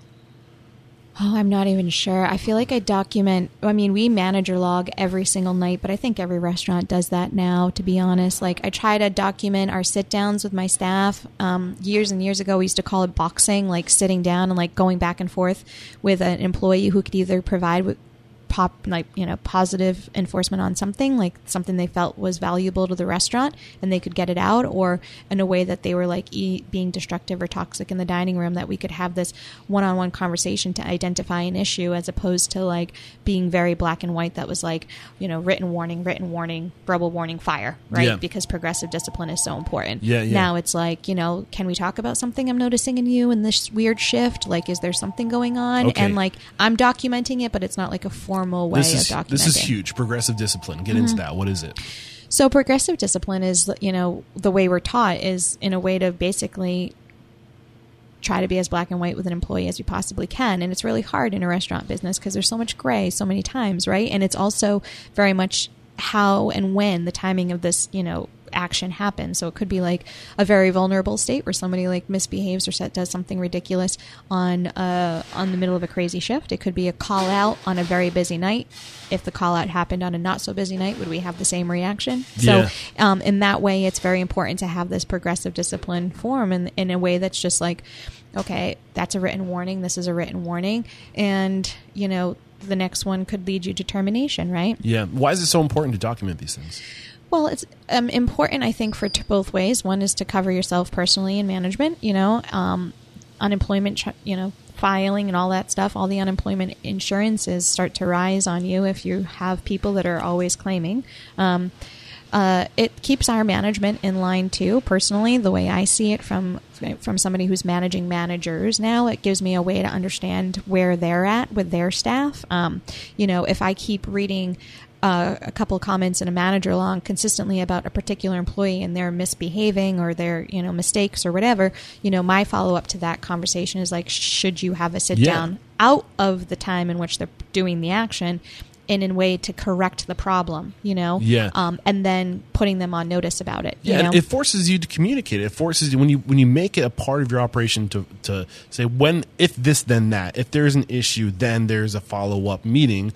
Then Right. It forces you to get these things out. 'Cause sometimes you might notice it if you don't have these systems put in place. Then it will get away from you. Maybe you never communicate that this person is doing it wrong, or maybe they say that you never said anything. Right. Which now you can protect yourself from wrongful termination or anything like that.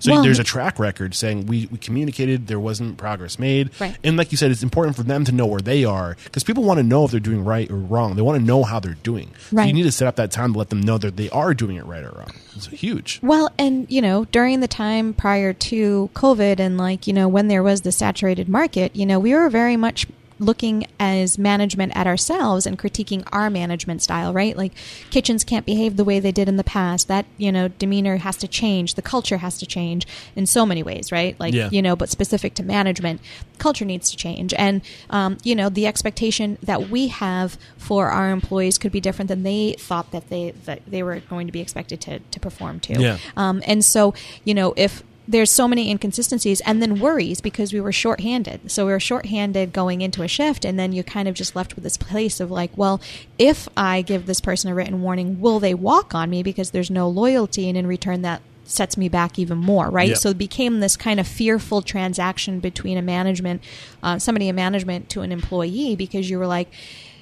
does this make the situation better or worse, and where does it put me, right? And it becomes very like, selfish in a certain way, where you're like, I can't manage that person. But it does get to a place most often than not that it bites you in the butt, because then you're like, oh man, I should have terminated that person when they no-showed 2 weeks ago, but I wasn't busy.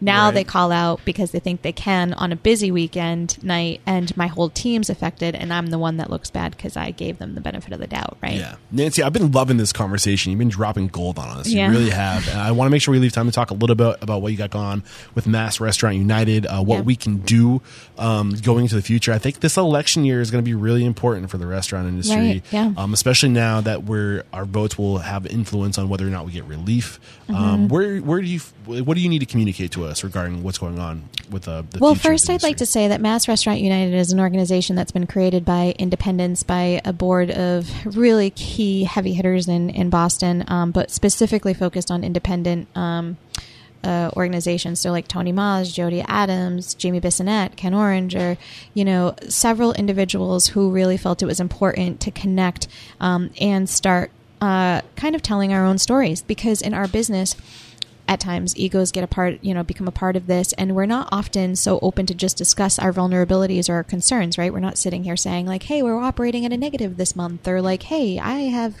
$24 in my bank account, if that's what it was. I listened to one podcast from an entrepreneur, restaurateur that I admire, and listening to that story, I was like, wow, this is crazy. What was the podcast? I don't mind sharing other podcasts. Yeah. I spend a lot of time with Speaking Broadly. And Dana spends a lot of time interviewing different restaurateurs.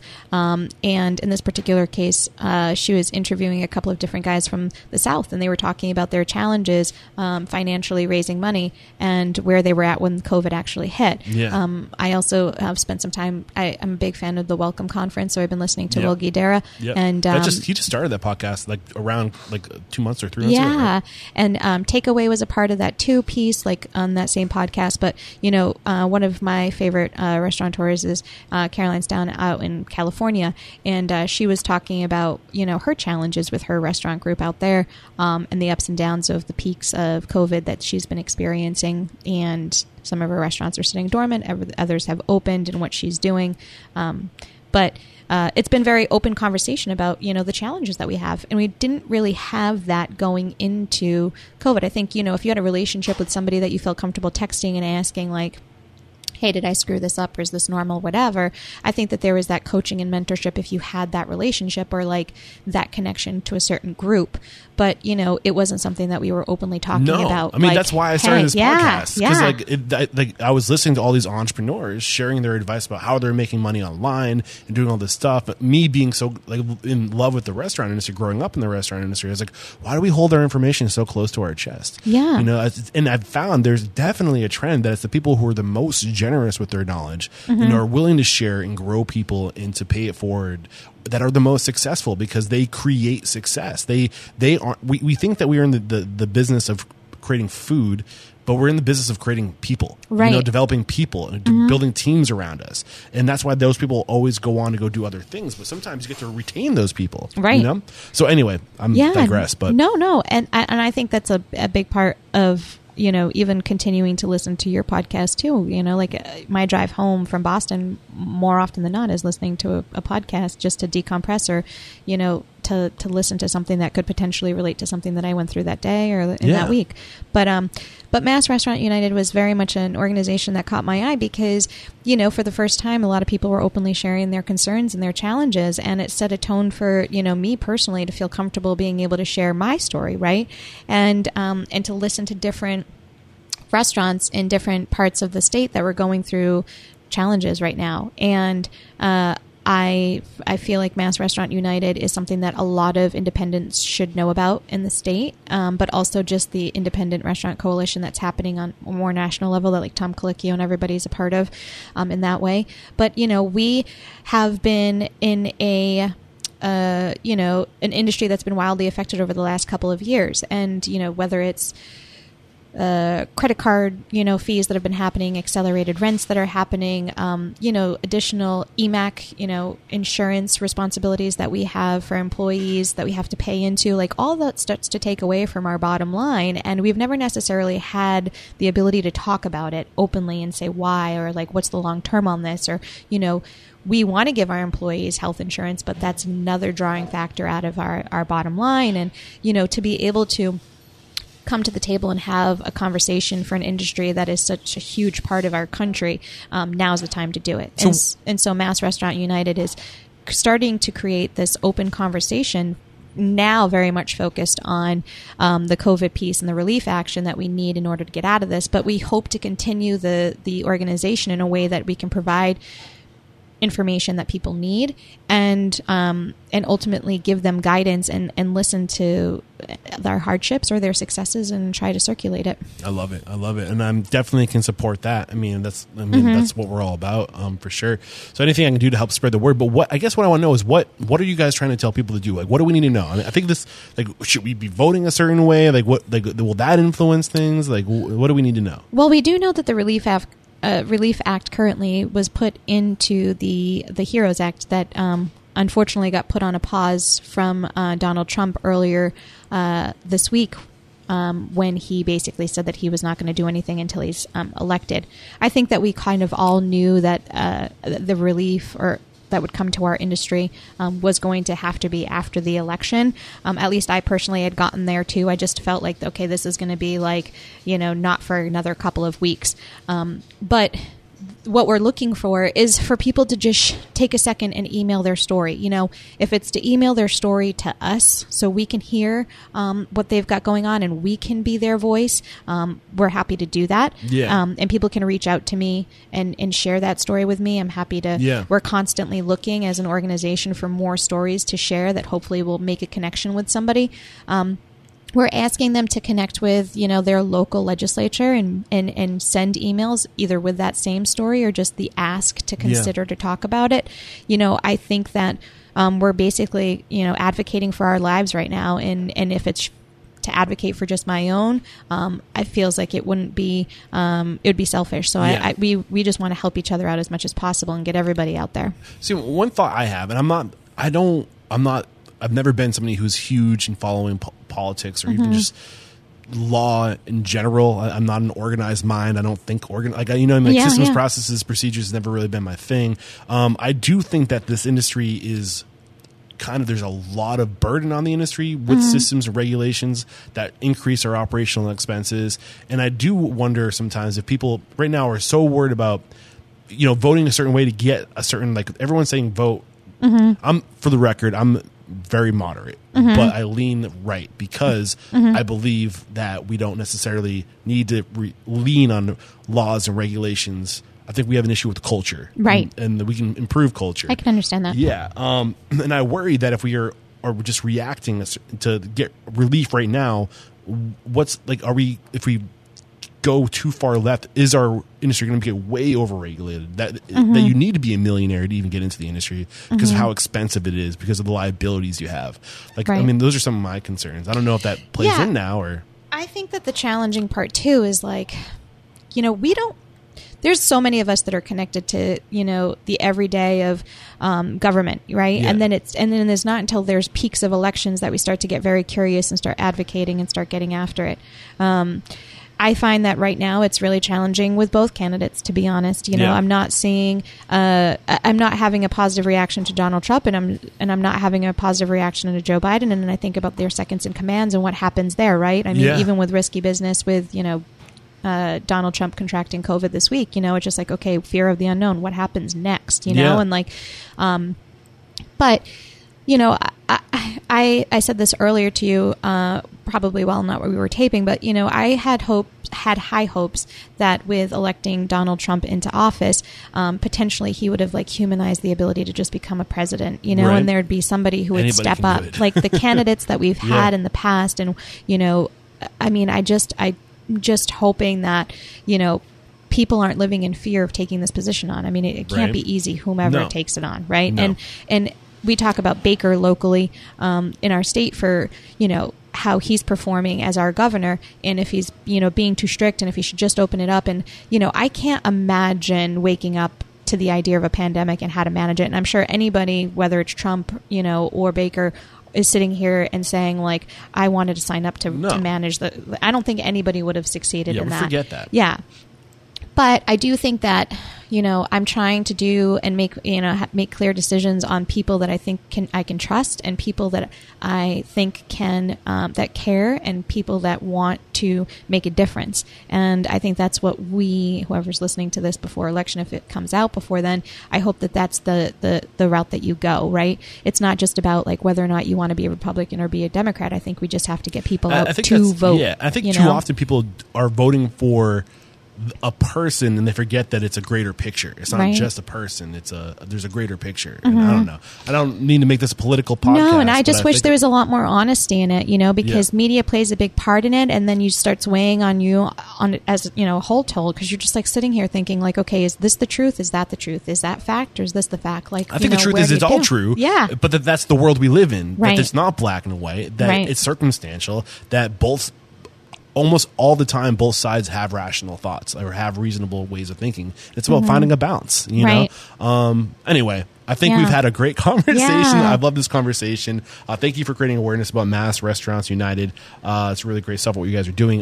One question I asked before we go to the speed round is the mission statement is to inspire, empower, and transform the industry. How have you personally transformed over the, say, 10 years since going into business for yourself? I'd say that I've transformed just in a way that I'm not trying to take myself so seriously. You know, like I'm trying to find the fun in the business, especially now when it's so intense. And I think that I want to make a change that ultimately other people can succeed from. I love it. Okay, one more quick break to thank our sponsors, and we'll do a true speed round. Head over to toasttab.com/unstoppable to find out why Toast POS is the #1 recommended POS on the show by a landslide. So there's a bunch of reasons why Toast is being recommended on the show, but I'm finding the most common reason is because of their customer support. And now, while I don't think you'll need their customer support all the time, when that Friday night rolls around and there is a question you have and you're busy, you're going to wish you were able to get right into that customer support, and they will be there for you. The other reason why Toast is always being recommended on the show is because of how many other platforms integrate with Toast. So you can literally marry all the technologies in your company together. They'll work together. They integrate together, and you can turn on these additional features as you need them. It's like flipping a switch. It's that easy. So that's why I love Toast. That's why my guests love Toast. And again, if you want to learn more, head over to toasttab.com/unstoppable. And when you use that link, I'll send you a check for $1,000 when you become a customer.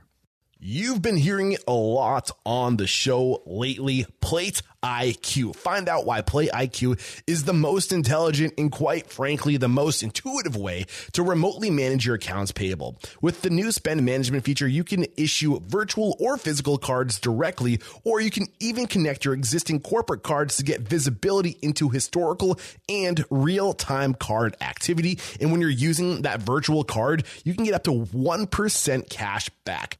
And I haven't even mentioned all the insights you can get. With Plate IQ Insights, you can compare spend by item, vendor, time, period, location, and the list goes on. You can get alerted if a price is outside of your contracted terms. You can get access to a hot list of real-time price changes, and you can even categorize your spend analysis. And I know we all have to pay bills, and it sucks to pay bills, but it sucks a whole lot less with Plate IQ's bill pay feature. You can see what is due when. You can schedule payments by check, ACH, or card. And man, how user-friendly is that calendar for scheduled, pending, and paid invoices. Plus, you can hold on to your flow. No money leaves your account until it is received by vendor. Here is your call to action. Head to www.plateiq.com/unstoppable. That's plate, like the thing you eat off of, IQ, like your intelligence.com/unstoppable. And when you use that link, you'll get 25% off implementation. We're back, and the first question I have for you is, what is your it factor? A habit, a trait, a characteristic you believe most contributes to your success? My time spent with myself all by myself. Yes. What is your biggest weakness? Probably that I'd say probably that I give too many people too many chances. What is one thing you look for or question you ask when you're growing your team? And I remember I know you listened to your episode, so you remember your question from last time too. I think so. I'm right now, I often just ask people what they're eating and drinking. Yeah. Yeah. Are you looking for anything in particular? No, I just want them to just talk, because again, I think that synergy is so important. Like, I want to come in and be like, "Where'd you go eat? What'd you go do?" You know, because that's what I'm doing. So I want to connect in that way too. You know. What is your biggest challenge today? My biggest challenge today is, I think, continuing to grow loyalty. I think when it comes to diners and making them, connected to us as a form of, instead of, Instagramming, here I am and it's hot and awesome, and tomorrow I'm going here because it's hot and awesome. Like, I think there's an opportunity now to just grow loyalty from your staff, but also with your guests. I love it. Share one code of conduct or behavior you teach your team. This is a core value, a way to be, a way to act. a way to be, a way to act, maybe just positive and positive energy. I think they'd say that about me. Like I often talk about like the energy you put out is what you're going to get in. And like if you come in like, guns blazing and you're in a bad mood, nobody's going to come out of the day feeling positive and energized. Yeah, you know what I mean? Like attracts like. Yeah. For sure. What is one book that's a must read to make us a better person or a restaurant owner? The last time you were on the show, you recommended Danny Meyer, Setting the Table. What else? I've been reading so many books lately. You have the time, finally. Yeah, I do. I do. And honestly, I've kind of given up on TV, and a little bit of media just burns me out. Right. But, I also use a lot of 1 Minute Manager when it comes to my team. He does a lot of writing, and I think it's super important that, people can pick up something quickly that they can kind of go back to in our industry and like kind of, refer to it. So I think it's important to have those like quick little books, but also, a lot of the conversations with, Not to Talk to Strangers and like all that kind of emotional intelligence really has me going. That was a great book. Yeah. His name's escaping me, obviously. Yeah. It's escaping me too. Because I was going to introduce it as that. I want to say Seth Godin. I know it's not Seth Godin. Yeah. Malcolm Gladwell. All of his books are incredible. Talking to Strangers is a really good book. What was the biggest lesson you got from that book? Well, I find that the emotional intelligence piece just kind of gets me going, really, to be honest. Yeah. Like, I just feel like I've listened to him on podcasts with like Super Soul, with Oprah, and like his way of like breaking down how we transfer information is so important to me. I don't know. I think. Sorry, go ahead. Did I cut you short? No, go ahead. Well, one of the things I think is huge from that book is that I love human nature because we don't realize how much human nature affects business. Because what do we say? Business is all about relationships. Right. So we need to know how people function and work to understand what's going on.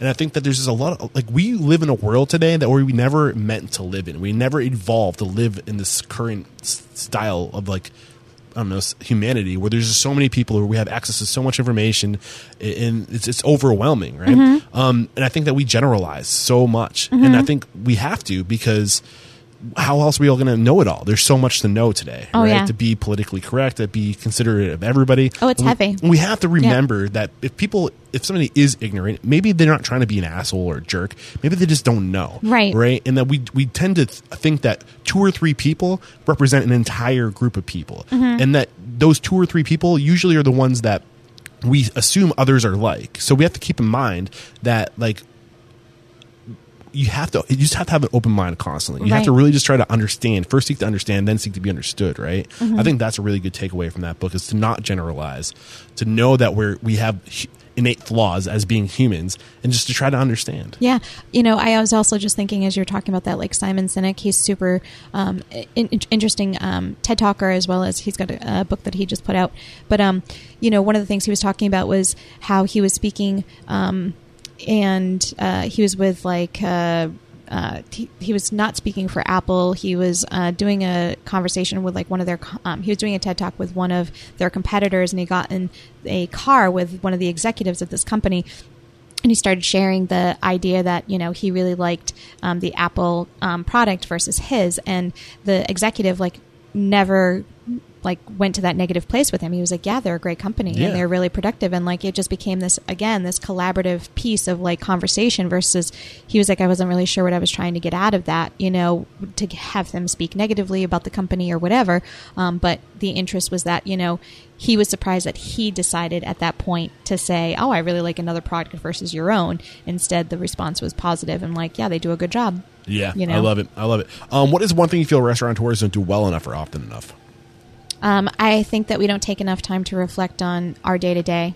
Absolutely. And name one service you've hired or outsourced. So this is something that is generally a humans behind the service. It's not a technology, it's not a system that you're plugging into your business, but somebody you're outsourcing to do a job for you. Who is that organization? I have a woman in town called One Oak, and she does a really good job with a lot of HR-related conversations.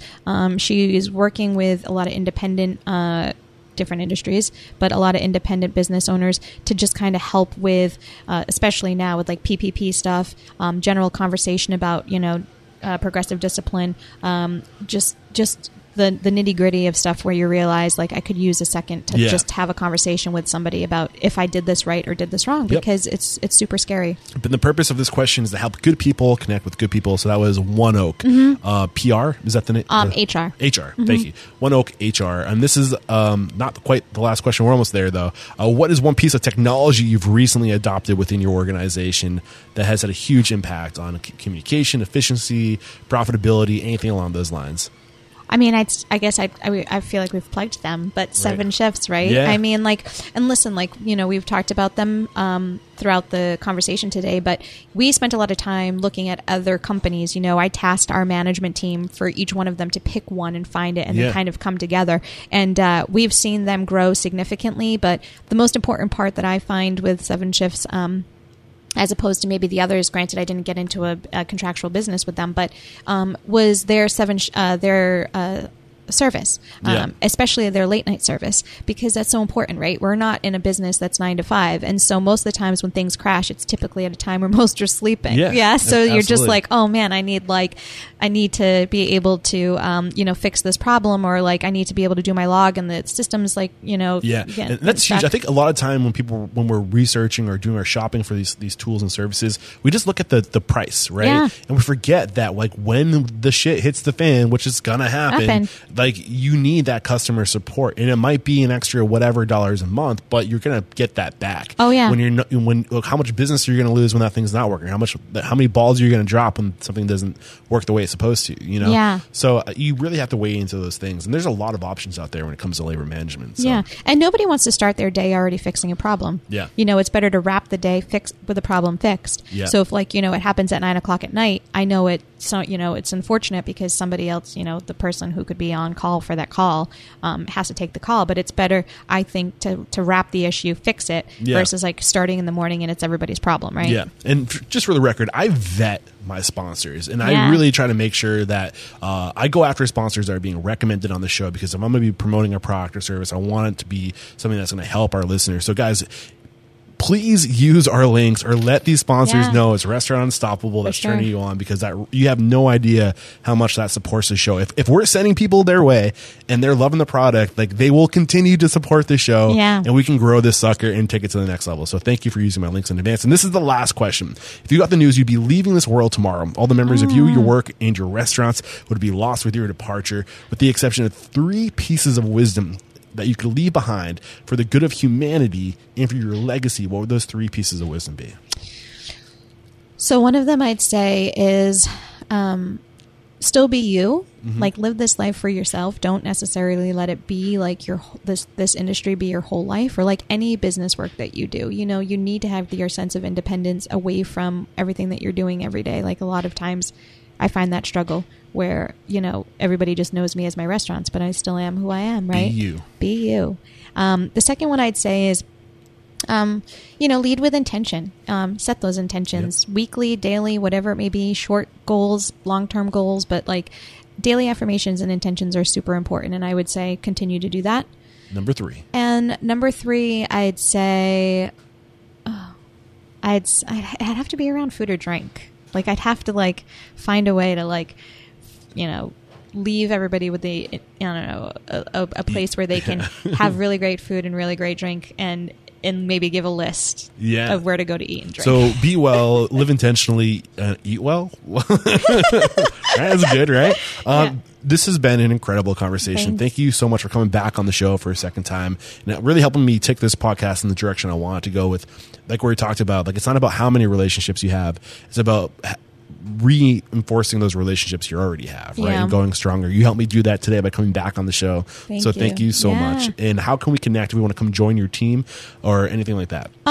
Caswell Restaurants, with a plural, Caswell Restaurants is always definitely the best way to reach out to us. It links you to all of our restaurants. It also links you to like personal Instagram and social media outlets. So if people want to get in touch that way. Yep. And I'm not sure what episode number this is going to be, so stick around for the closing thoughts. I'll drop that on you. The last time you were on the show, you called out Barbara Lynch and Joanne Chang. I have not gotten either of them on the show, but I've been in contact with both of them. So I'm still going for it. It just hasn't worked. Barbara and her people actually agreed they want to wait until after COVID. So maybe this will be my cue to tap her on the shoulder again. I'd love to make that happen. And I think that's that. So this is where I say thank you so much. And there is no questioning, Nancy. You are unstoppable. Thank you. All right. Cheers. Cheers. There we go. Another episode wrapped up here at Restaurant Unstoppable. I hope you guys all found value in today's show. Thanks again to Nancy Batista Caswell for coming back on the show for a second time. And special thanks to our sponsors. Guys, these sponsors are taking a risk right now. They're being brave. They're getting out there. They're spending money again, and they're leading the way. And I want to reward them for taking a risk and getting out there, being more liberal with their money, and supporting Restaurant Unstoppable with their sponsorship. So let's thank them by using these links, by showing them that this podcast has reach, and that you guys do pay attention to what our guests are recommending on the show. And just a special thanks to the sponsors, and a special thank you to you guys if you are using those links and helping me continue to show up. And I mean, lots to take away from today's conversation. Nancy is just a powerhouse. I really admire this woman.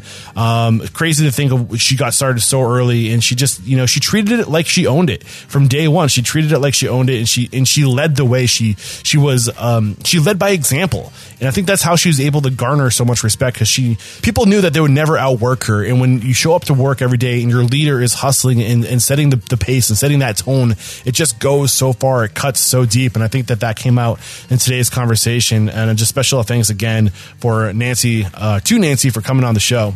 And one thing I think Nancy does really well is she creates opportunity for growth within her organization. She'll move people up, and I think that is a critical element to success today in the restaurant industry, which is why we have Nick Cirillo joining us later this week on Wednesday live in the network to talk about building tangible channels of growth within your organization for your people, and literally how to map out a path for growth for your people. So when they come on your team, they can look to see, okay, wow, this is where I can be in X amount of years if I do X amount of things, and how to think intentionally like that. So you attract onto yourself the best people who do want to grow with you. And when you do provide that growth, they stay with you much longer. It's a very, very powerful thing when you think intentionally and you grow your business intentionally for growth. So growth for your employees, just to make sure that's clear. So that's what we're going to be talking about on Wednesday. I'd love for you guys to come join the network. I'll have a link in the show notes, episode 757.